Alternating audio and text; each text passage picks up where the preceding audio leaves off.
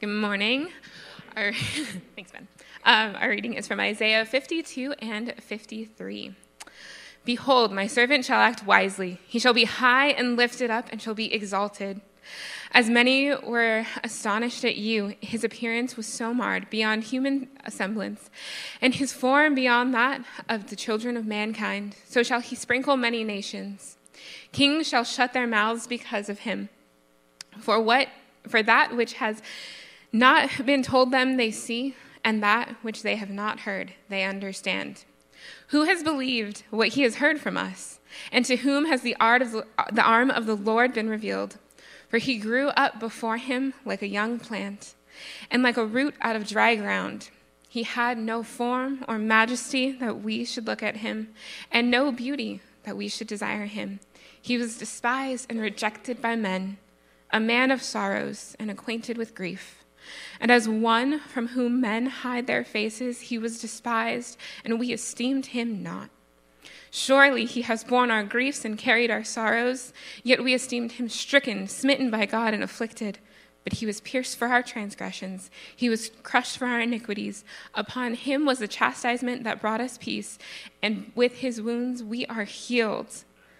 All we like sheep have gone astray. We have turned everyone to his own way.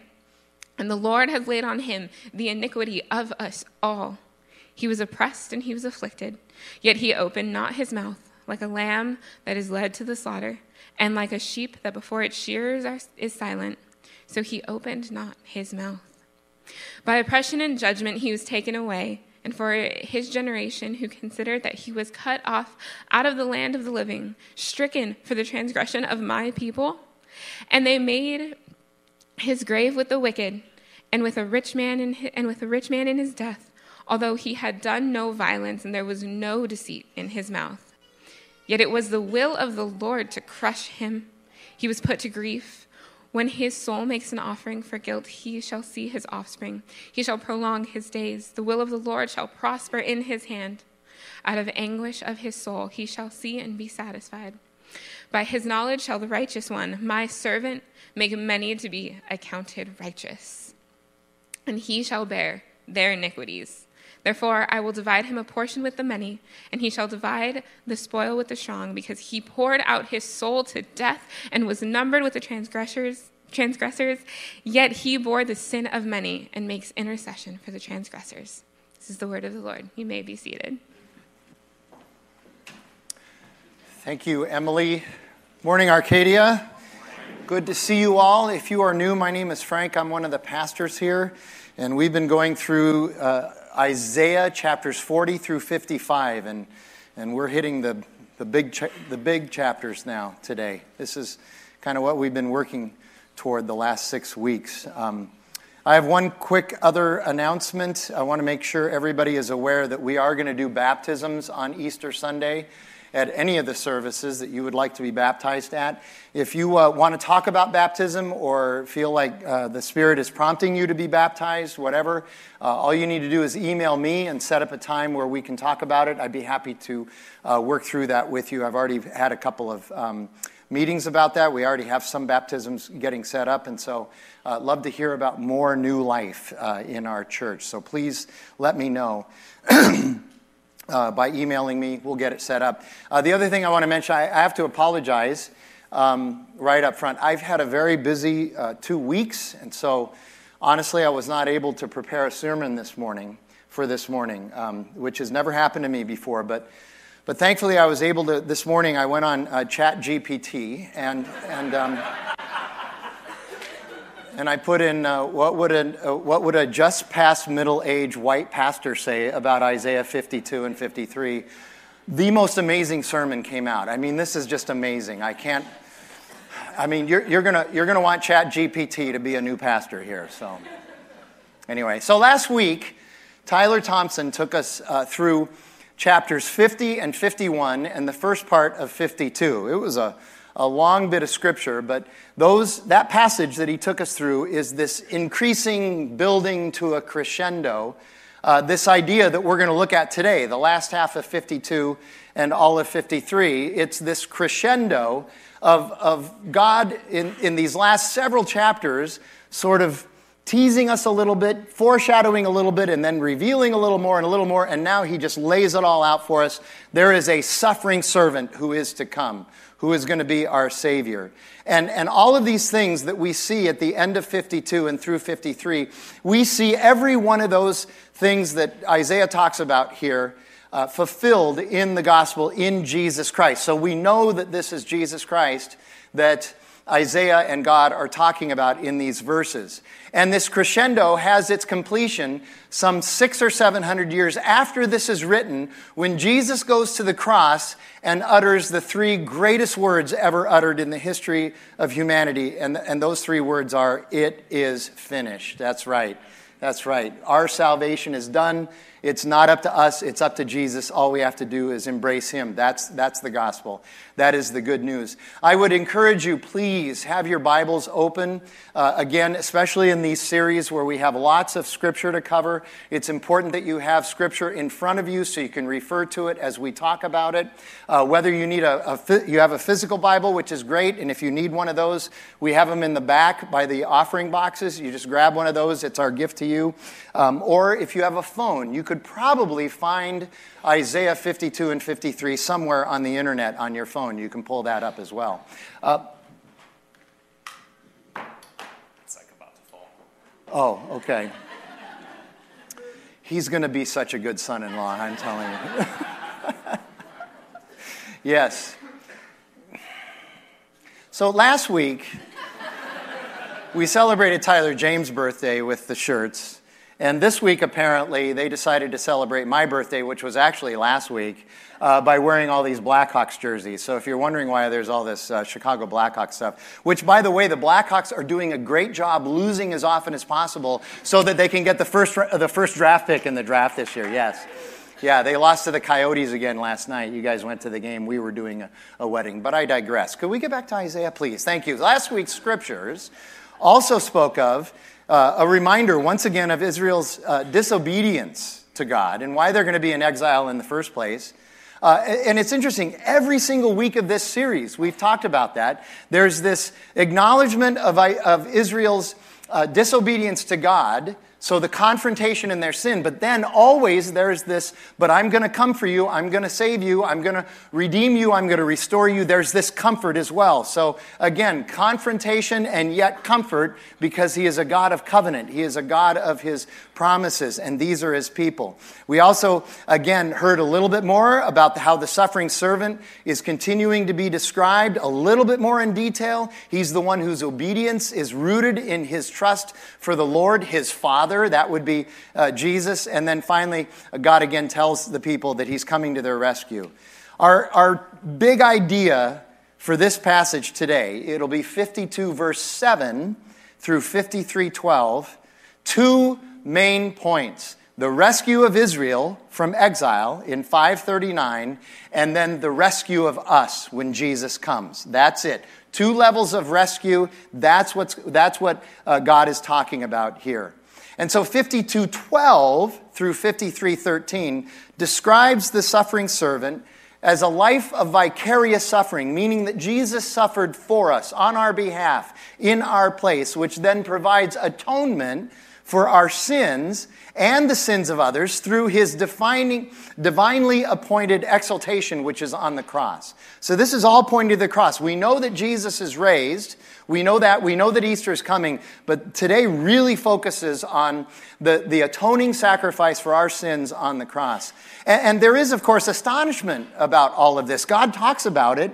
Isaiah talks about it throughout this passage, that people are going to be astonished that this is happening. But we need to remember that astonishment does not necessarily result in faith for people. People can be astonished and still not have faith. We know that in John chapter 11, the Gospel of John, Jesus goes and raises Lazarus from the dead.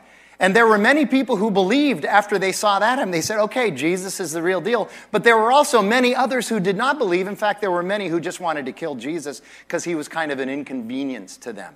And so just because somebody is astonished does not necessarily mean they're going to have the faith to go along with that astonishment. So again, we're going to start with the transition from last week's message that Tyler preached into this week's verses, which means we're going to look at verses 7 through 12 in chapter 52. Let me read those for us. Again, have your Bibles in front of you. It'll be helpful. Isaiah writes, "How beautiful upon the mountains are the feet of him who brings good news, who publishes peace, who brings good news of happiness, who publishes salvation, who says to Zion, your God reigns. The voice of your watchmen, they lift up their voice. Together they sing for joy. For eye to eye they see and the return of the Lord to Zion. Break forth together into singing, you waste places of Jerusalem. For the Lord has comforted his people, and he has redeemed Jerusalem. The Lord has bared his holy arm before the eyes of all the nations, and all the ends of the earth shall see that the salvation is of our God. Depart, depart, go out from there. Touch no unclean thing. Go out from the midst of her, purify yourselves, you who bear the vessels of the Lord. For you shall not go out in haste." There's no reason for you to hurry from your exile. "And you shall not go out in flight, for the Lord will go before you, and the God of Israel will be your rear guard." So those first 4 verses, 7 through 10, describes the long sought after, 70 years, victory of Jerusalem. So these first 4 verses, God has actually turned his attention from speaking about the exiles in Babylon, 700 miles to the east of Jerusalem, to now speaking to the wasteland of Jerusalem and the people who were left behind there when the exile happened. He's telling the people in Jerusalem that there's a victory coming, that there is good news coming. He's saying the exile is ending, and you're going to be restored as well. The exiles are going to come back. This is the precursor to the book of Ezra and the book of Nehemiah. And it's wonderful news for those who are in Jerusalem, because believe it or not, it was worse to be left behind in Jerusalem during the exile than to go into the exile. It was much worse in Jerusalem. And so God begins by describing, how beautiful are the feet that bring this good news. So there's a reference of that in the New Testament as well. I want to explain a little bit about it. Many of you know this, but for those who don't, it's interesting history.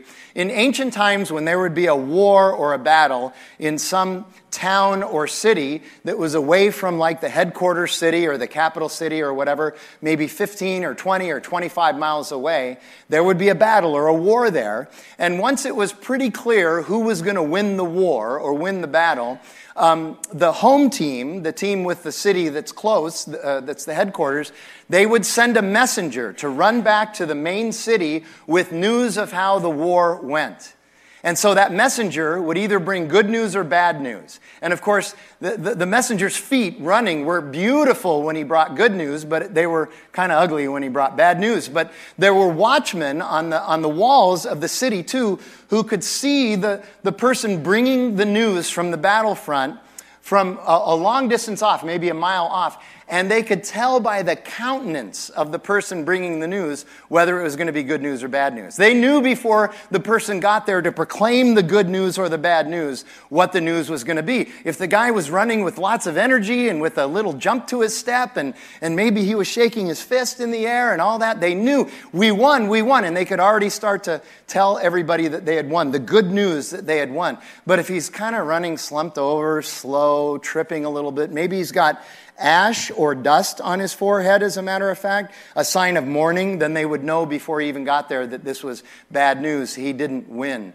And so what God is saying here is that when the exile ends in Babylon, there are going to be messengers who come to Jerusalem to tell those who are still in Jerusalem good news. The exile is over. God has redeemed us. There is restoration coming. This is exciting. All we got to do now is prepare for the fact that God is going to restore us. This is beautiful. And there will be messengers running around the regions of this ancient, devastated Jerusalem city, proclaiming the end of the exile and the return of the Jews to the promised land. As I said, Paul speaks about this in the book of Romans. He describes, he says this about the gospel, those who tell people about Jesus, how beautiful are the feet who bring the good news of Jesus. So as you go out into the marketplace and you have conversations with people about Jesus, Paul is saying, your feet are beautiful. You're like a messenger delivering good news of victory in Jesus Christ. It's a metaphor, and it's a beautiful metaphor. By the way, some of you also know this, but I'll tell the rest of you that don't know this. This is how the race, the marathon, got started. Okay, you all know what a marathon is? Okay, how long is a marathon? How far is a marathon?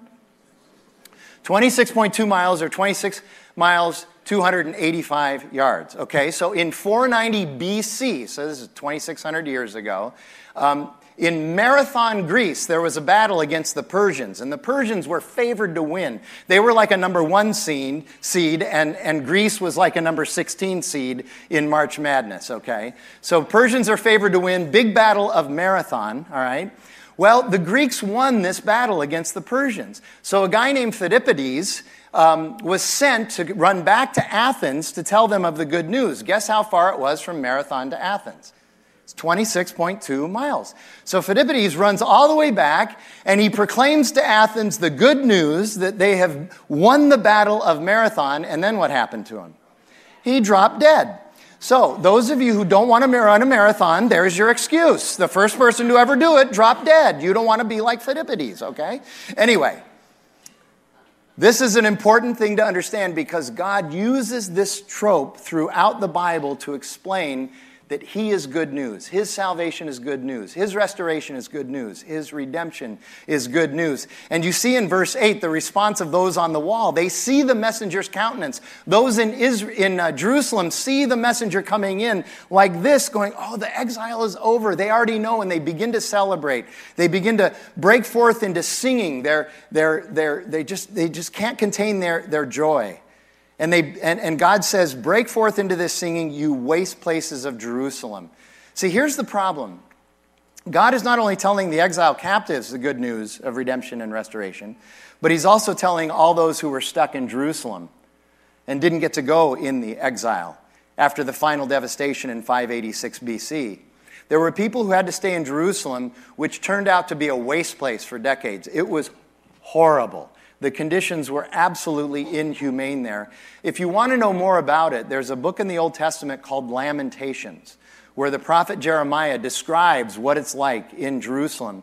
And yet, even in Jeremiah 24 and in Lamentations, right in the middle of Lamentations, in chapter 3, Jeremiah says, but don't worry, because God is going to save you. He's a God of covenant. He is going to fulfill his promises. But you can read all about it there.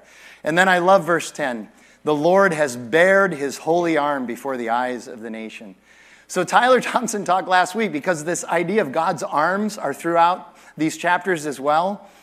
Tyler talked last week about how God said to the captives, he says, are my arms too short to be able to save you? And the answer, of course, is no. His arms are plenty big to be able to save. And then later on, he says, I will save you by my arms. And then here he says he's going to bear his holy arm before the eyes of the nations. Imagine if you're at Lifetime Fitness and the Lord walks in and he shows off his guns. How about that? God is doing his reps, and so he's got some seps, my brothers and sisters. It's pretty corny, I know. The point is, God is going to use the end of the exile as a testimony to all the nations of his infinite love and power. And then verses 11 and 12 switches back to the exiles in Babylon. He says, you're going to leave Babylon, and you're going to leave Babylon with your head held high. You are not a defeated people. You are a victorious people. And this is also a picture of who we are in Christ. We should be bold but not arrogant about our faith. We are told in Hebrews that we are to be confident but not sassy. Even when we are mocked and derided for believing the words of this ancient and archaic book, and for believing that Jesus rose from the dead, we can hold our heads high and take the world's best shot. And then again, look at verse 12. God says, you need to slow walk this. You don't need to run like your hair's on fire, screaming in fear. You need to slow walk this. Walk in dignity. They don't have to run as cowards. They can walk in honor as they walk out of their exile. So these first few verses, 7 through 12, is the rescue of Israel from the exile by God. And now we look at 52:13 through 53:12, which points to our rescue today by Jesus from our exile. That sin that separates us from God. So let's start with those first few verses, 13 through 15 of chapter 52. Behold, my servants shall act wisely. He shall be high and lifted up. and shall be exalted. As many were astonished at you, his appearance was so marred beyond human semblance, and his form beyond that of the children of mankind. So shall he sprinkle many nations. Kings shall shut their mouths because of him.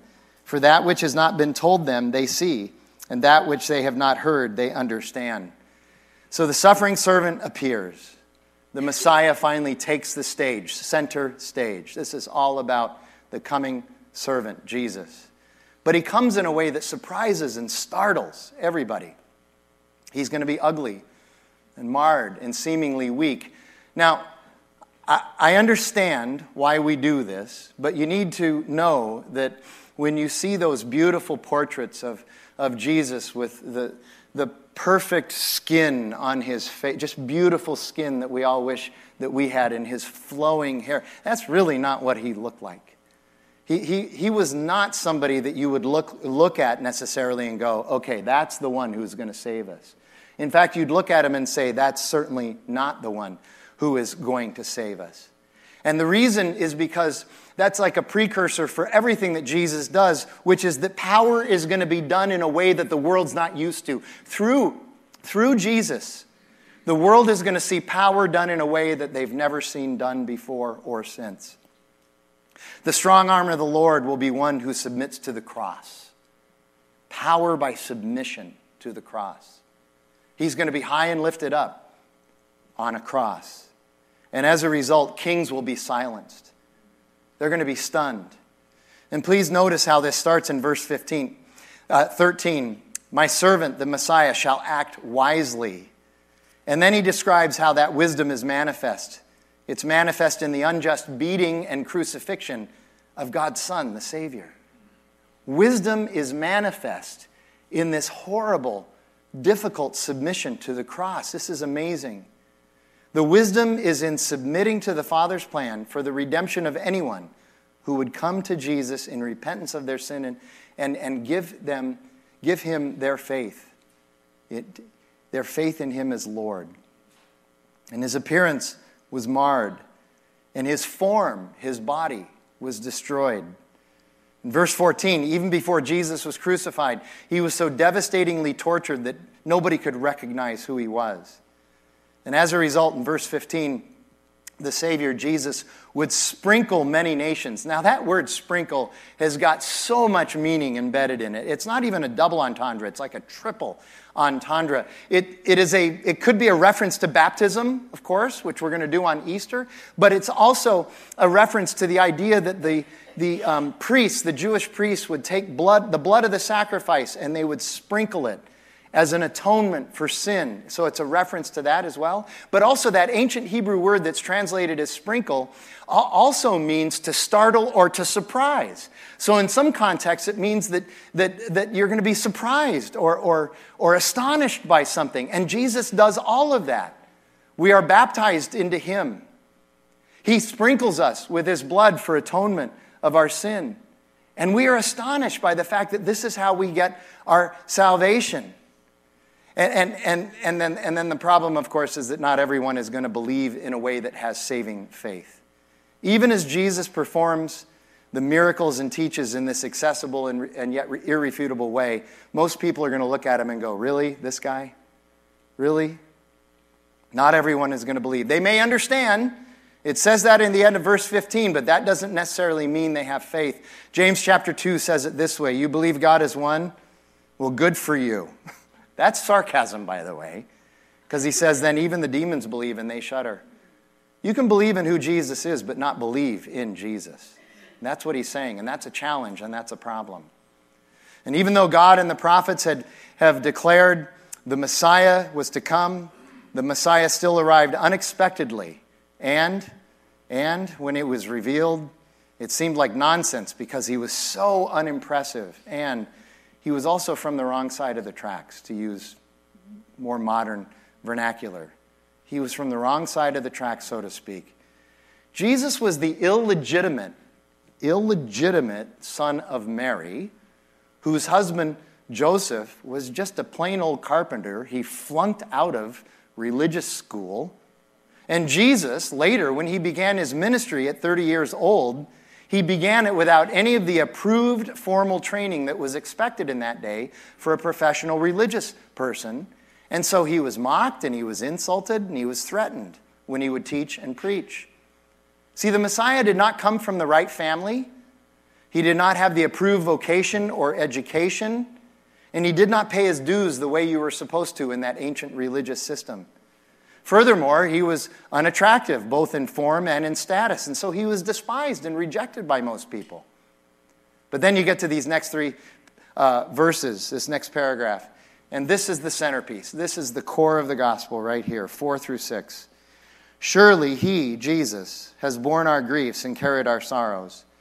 Yet we esteemed him stricken, smitten by God, and afflicted. But he was pierced for our transgressions. He was crushed for our iniquities. Upon him was the chastisement that brought us peace, and with his wounds we are healed. All we like sheep have gone astray. We have turned every one to his own way, and the Lord has laid on him the iniquity of us all. Here's what God is saying. He's saying you and I are in our own exiles as well, apart from God. We're separated from God. And the only way that we can be reconciled to God, the only way we can be restored and redeemed to God, is by giving our lives to Jesus, because he's the only one that pays the correct payment, the correct he's the one that has the recompense for our sin. And so we give our lives to him, and God looks at Jesus and that sacrifice that satisfies him eternally, so that we might have eternal life. And you look, it says, surely he has borne our griefs and carried our sorrows, and yet we esteemed him stricken, smitten by God. He's done this for us, and yet we still struggle with it. We still look at him and say, really, that? It's confounding. It sounds so easy. Now, living the life isn't that easy, but it is actually that easy. Jesus did it. We get the benefit of it. That's the gospel. Come to him.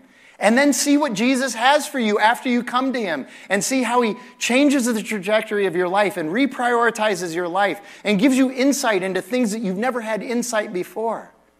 Stop rejecting him. Stop thinking that he's not really who he says he is, or stop trying to say, yeah, he's my Savior, but I'm going to manipulate him so he looks a little bit more like me. No, he needs to transform us so that we're looking more and more like him. And then that last verse there, every one of us has turned away to our own way. I read that again, and I was reminded last week, Caitlin Durkin was up here, and she prayed a prayer. By the way, ChatGPT has no idea that Caitlin prayed, so you know now that this is not a ChatGPT sermon, okay? Anyway, Caitlin got up here and prayed, and her prayer was so powerful for me, because she said, all of us have tried other foundations.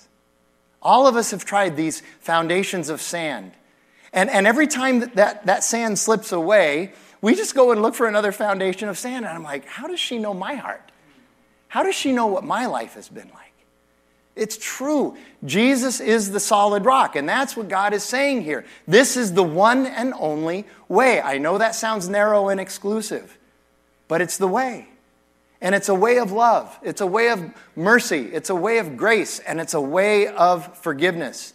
It is also a way of justice and a way of reconciliation. And then verses 7 through 9. He was oppressed and he was afflicted, yet he did not open his mouth. Like a lamb that is led to the slaughter, and like a sheep that is before its shearers is silent, so he opened not his mouth. By oppression and judgment he was taken away. And as for his generation, who considered that he was cut off out of the land of the living, stricken for the transgression of my people, and they made his grave with the wicked and with a rich man in his death, although he had done no violence, and there was no deceit in his mouth. Now, as we read the New Testament gospel accounts of Jesus' trial and crucifixion, it just seems obvious to me that all of these things came true. How do you plan for that? How does Jesus arrange, unless he's God, to be born in exactly the right place to fulfill Scripture, to live a life perfectly to fulfill Scripture of the Messiah, and then to be executed and tried in this unjust trial exactly the way it was described in the Old Testament? How does he arrange for all of that to happen perfectly unless he's God? There's only one answer. He's God. He is God. He is the perfect sacrifice. And that's a very helpful thing for us. In verse 7, the fact that Jesus never worked to defend himself, never spoke in his own defense. By the way, that's also mentioned in Isaiah 42. So even earlier in this series, we began to get these little hints that eventually we were going to get to this suffering servant, the Messiah. And that his trial was a mockery of truth and justice, which resulted, verse 8, in people thinking that he had no connection whatsoever to God. People still ask today, why would God do this if this was his son? Why would God do that to his son? How could he possibly be connected to God if this happened to him, this crucifixion? And that Jesus was both sent to the grave with the wicked men, so he was crucified between two criminals, but he was also buried in a rich man's tomb. That's Joseph of Arimathea. How did Jesus arrange that after he was dead? How did he know who he was going to be crucified with? How does any of this happen if he's not God? And let me answer that question I asked just a minute ago. Why would God allow this if Jesus is his son? If Jesus is divinely connected to God, if Jesus is really sent by God, why would God allow this? Here's why. Because the cross is not the end of the story. Sunday is coming. Easter is coming. Jesus is alive. That's why. The cross is not the end of the story. Everybody there thought it was the end of the story. Jesus is up there going, man, I got a surprise for you. I am playing an eternal game. You're playing a finite game. That is beautiful. And then here's these last three verses. Yet it was the will of the Lord to crush him. He has put him to grief. When his soul makes an offering for guilt, he shall see his offspring. He shall prolong his days. The will of the Lord shall prosper in his hand. Out of the anguish of his soul he shall see and be satisfied. By his knowledge shall the righteous one, my servant, make many to be accounted righteous, and he shall bear their iniquities. Therefore I will divide him a portion with the many, and he shall divide the spoil with the strong, because he poured out his soul to death and was numbered with the transgressors. Yet he bore the sin of many, and he makes intercession for the transgressors. He shall bear their iniquities, and he bore the sin of many. How many times in this passage do we hear that? He took our sin. We don't have it anymore. We give it to him. And God looks at us through the lens of Jesus Christ, our advocate, our defense attorney. And God says, you are innocent, you are righteous, you are holy. That's a beautiful thing. Again, beginning of verse 10, why was it the will of the Lord for Jesus to suffer? There's only one answer. It's because of his love for us. You heard Anne say it. This is the greatest love story ever. For some of you, you still think it was that 1969 love story with Ryan O'Neal and Ali MacGraw. No. That doesn't compare to what Jesus did on the cross, trust me. And verse 11, by the way, I know some of you are like, was there a movie in 1969? Did they have movies in 1969?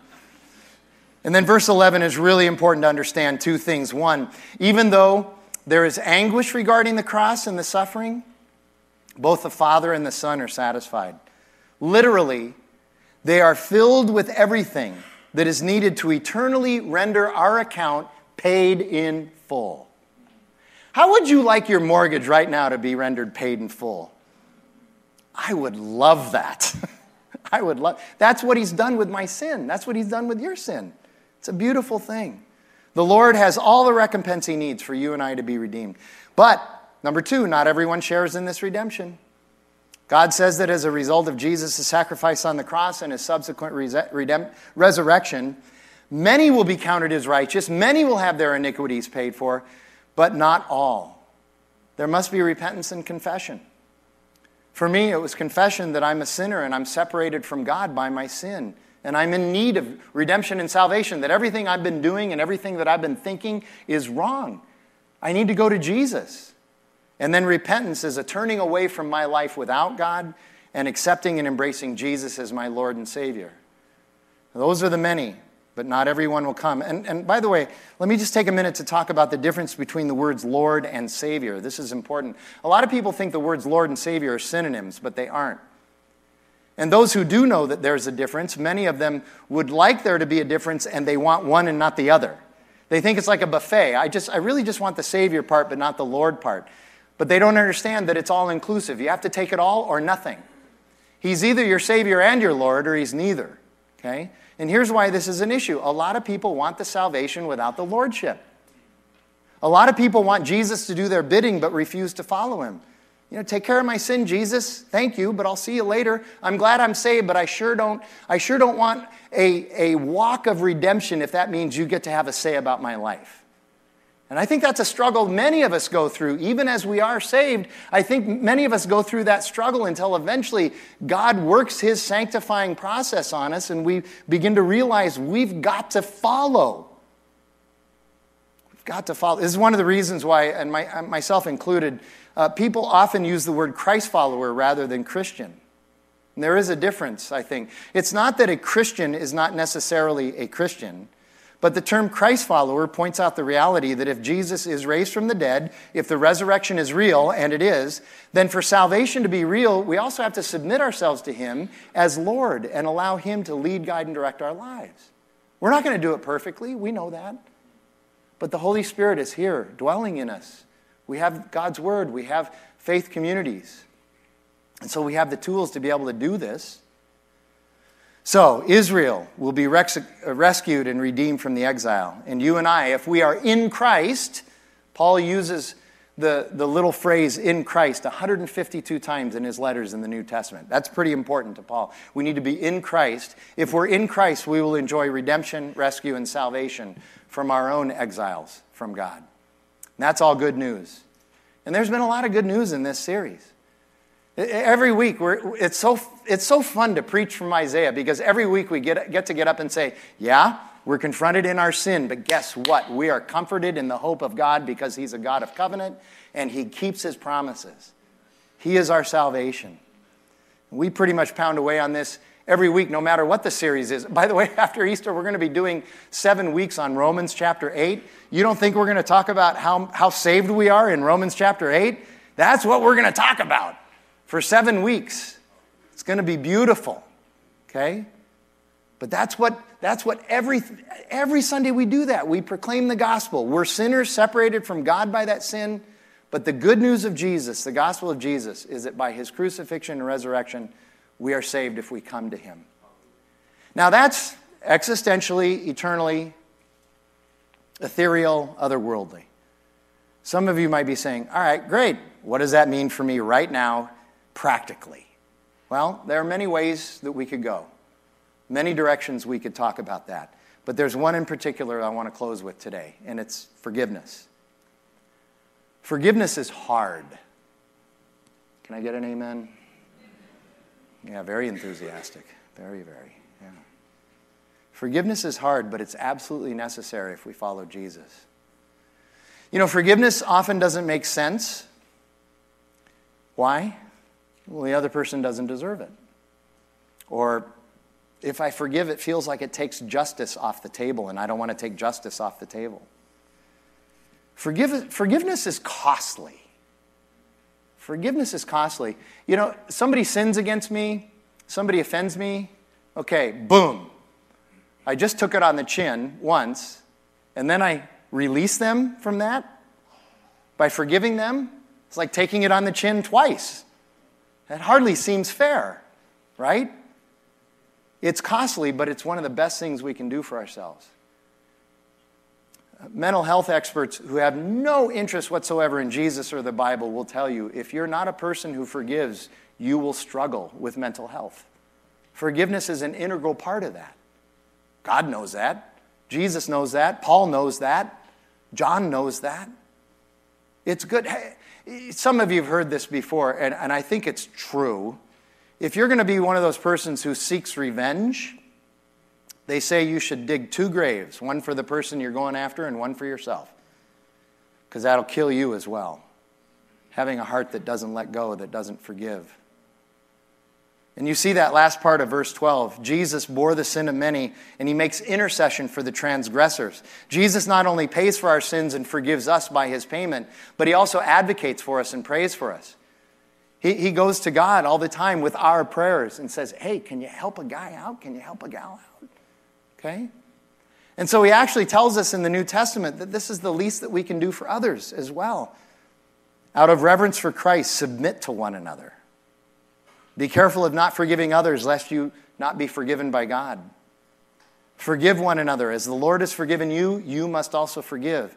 Be kind to one another, tenderhearted, forgiving one another as God in Christ forgave you. That's all from the New Testament. That's all from the Bible. I didn't make any of that up. Here's what theologian Miroslav Volf says about forgiveness. I quoted him a few weeks ago. I'm going to quote him again. And by the way, I think this quote, well, it jarred my preserves, so it might jar your preserves as well, if you have any preserves to be jarred. Here's what he says. One reason forgiveness flounders is because I exclude my enemy from the community of humans and myself from the community of sinners. I'm glad that's applied to other people and not me. I've always struggled with forgiveness. The reason I struggle with forgiveness is because I say I have a keen sense of justice. See, I'm a justice guy, so I struggle with forgiveness. It's funny, as I've been teaching at GCU in the College of Theology there, this conversation comes up there as well. And I hear students say the same thing. I know we're supposed to forgive, but I struggle with forgiveness. And I always ask them, why? I want to know why. Invariably, it's the same answer, because I have a keen sense of justice. Do justice and forgiveness, can they coexist? Or are they mutually exclusive? I don't think the two fit together, forgiveness and justice. Now, let me say two things about that. Number one, maybe they don't fit together. But as I read the Bible, I realize that's really not supposed to be my concern in the first place. Because it's God who avenges, not me. God is the one who brings justice, not me. That's really hard. But man, it sure releases me from a lot of trouble. It's really good. God is the one who takes care of justice, and so he tells me my job is to forgive as Christ has forgiven me. If God executed his justice on me instead of giving me Christ, that would be really ugly for me. Here's the second thing. The most influential man ever in my life was Tom Schrader, our founding pastor. He died way too soon, little more than 4 years ago. He was 69 years old, just turned 69 when he died. Tom will be the first to tell you that he had a lot of faults. He had great self-awareness. He had a lot of faults. I remember when Tom would teach about being slow to speak, or how we're not supposed to let harsh or corrupting words come out of our mouths, but only that which builds up and encourages others. He would say, in all honesty, I'm not the person who should be teaching this, because this is not my wheelhouse. He was snarky. He had a sharp wit. Those of you knew him, right? Sharp wit. Okay, emphasis on sharp, but a great wit too. Okay? But when it came to forgiving, that was Tom's wheelhouse. Tom was a world-class forgiver. And believe me, a guy with a platform like his, the way people would come after him, he did a lot of forgiving. But you know why he was a world-class forgiver? Because Tom knew that he was a world-class sinner and he had been forgiven in a world-class way by Jesus. It's that simple. Let's pray. God, we love you and we praise you and we thank you for these words. Everything's been building to this, I feel like, and what a great day to be able to talk about your son, Jesus. God, we thank you again for who you are. We thank you for what you've done for us. And we thank you for what you're doing for us now. And we just pray that you would give us the courage to live by these convictions that you have given us through Jesus Christ our Lord. Amen. So we're going to sing a couple more songs, have our time of response and reflection. We're also going to take communion if our communion servers would come forward. And as Ann mentioned, we'll have pastors, staff, deacons, elders standing in the wings if you have questions or you want to talk to somebody, you need prayer. Andrea is also back at the Connect desk if you need something from her. We're going to do communion, though. I want to talk just a minute about communion. Did another wedding last night, and the couple wanted to take their first communion as a married couple together during the ceremony after their vows and exchange of rings, which is, I've always enjoyed that. I thought that's a really beautiful thing. When I turn off the microphones and there's just music playing, and it's a private serving of communion just to the couple. I do the words of institution, and then I back away, and they serve each other, and it's really beautiful. But as I was doing the words of institution for Jacob and McKenna yesterday, as I was saying them to them, I thought, my goodness, these words never get old to me. It's never routine to think about this. And I hope they never get old to you. I hope it's never routine to you either.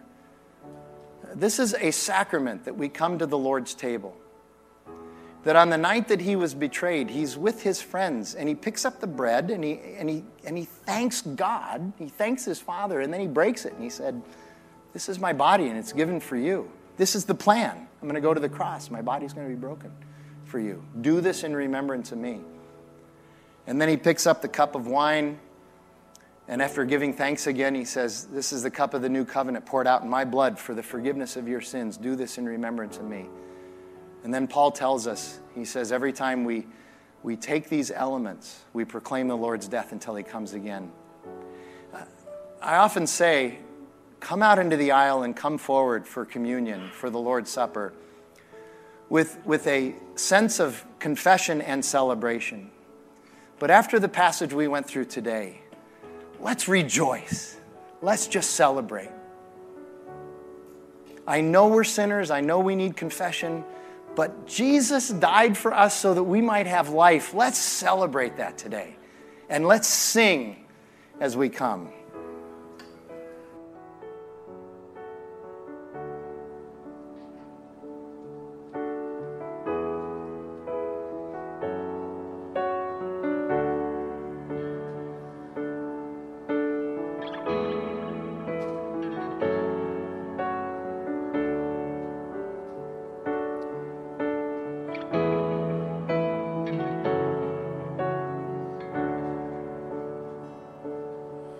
Provider, Redeemer, the lifter of our heads.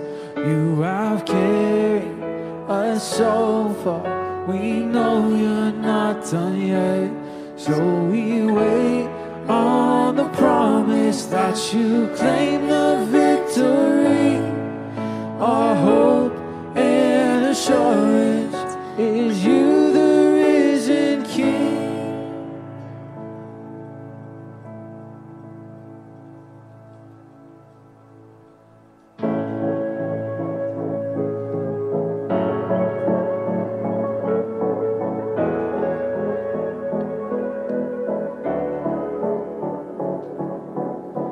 God, we come to you from a broken space.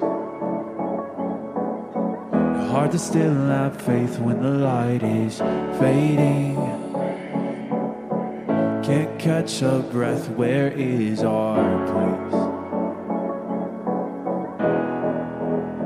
It feels like we're breaking.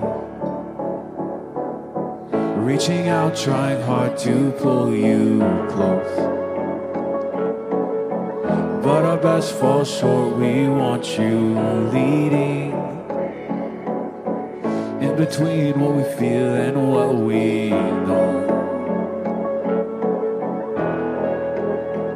we're still believing.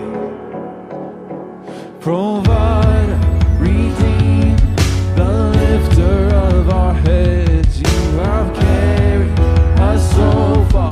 We know you're not done yet.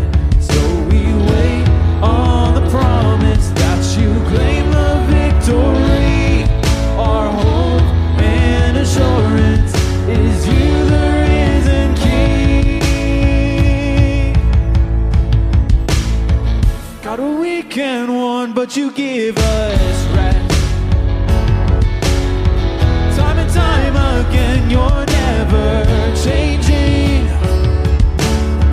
Heavy load we brought was put to death. Murdered up there with you on that holy cross. Provider, Redeemer, the lifter of our heads. You have carried us so far.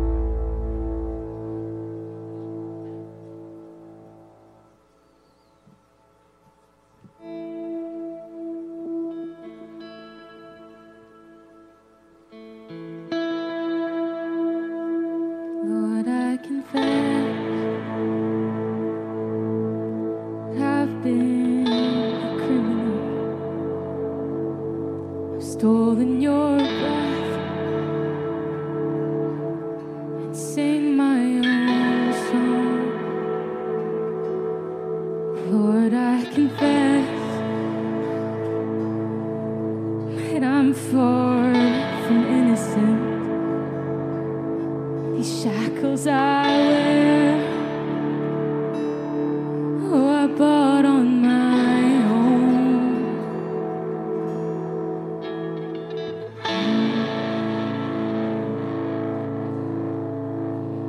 Scarlet sins at a crimson cost. You nailed my debt to that old rugged cross. An empty slate at the empty grave.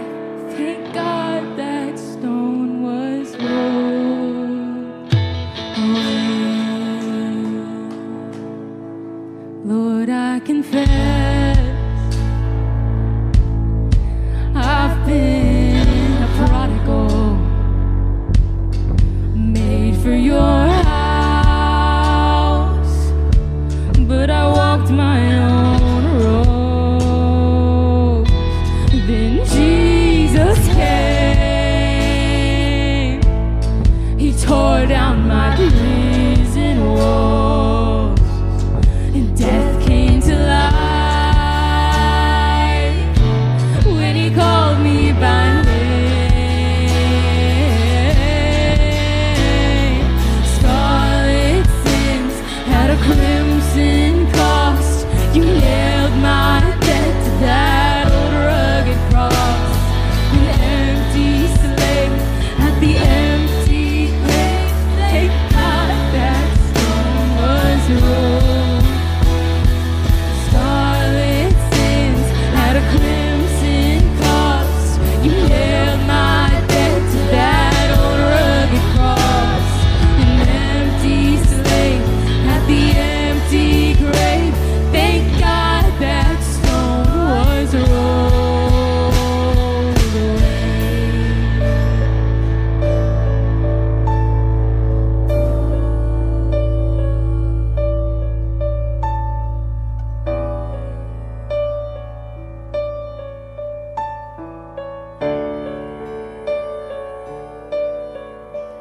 I see bright crimson rose draped over the ashes, wide open Where there should be a casket, the children are singing and dancing and laughing.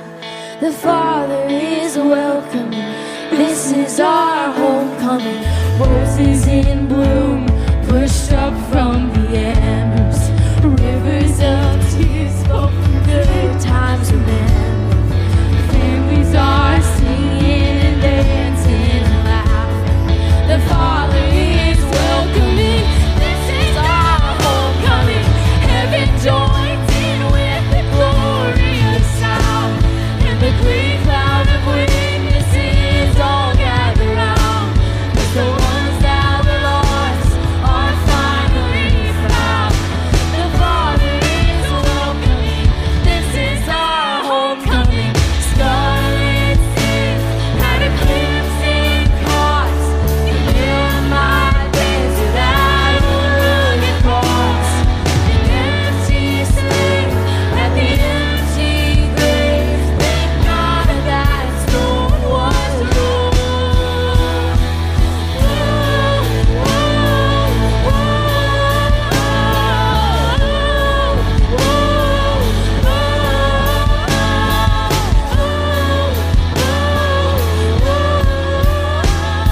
The Father is welcoming. This is our homecoming.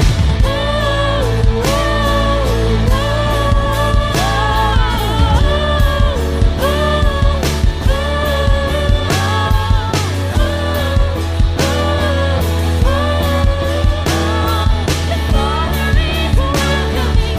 This is our homecoming.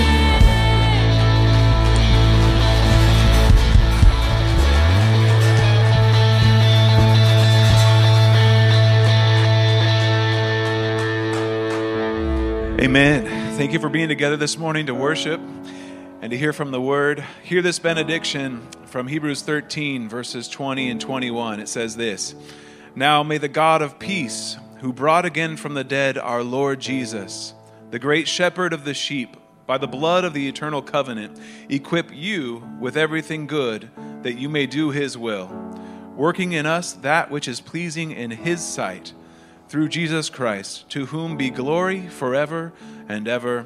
Amen. Amen. Go and live all of life, all for Jesus.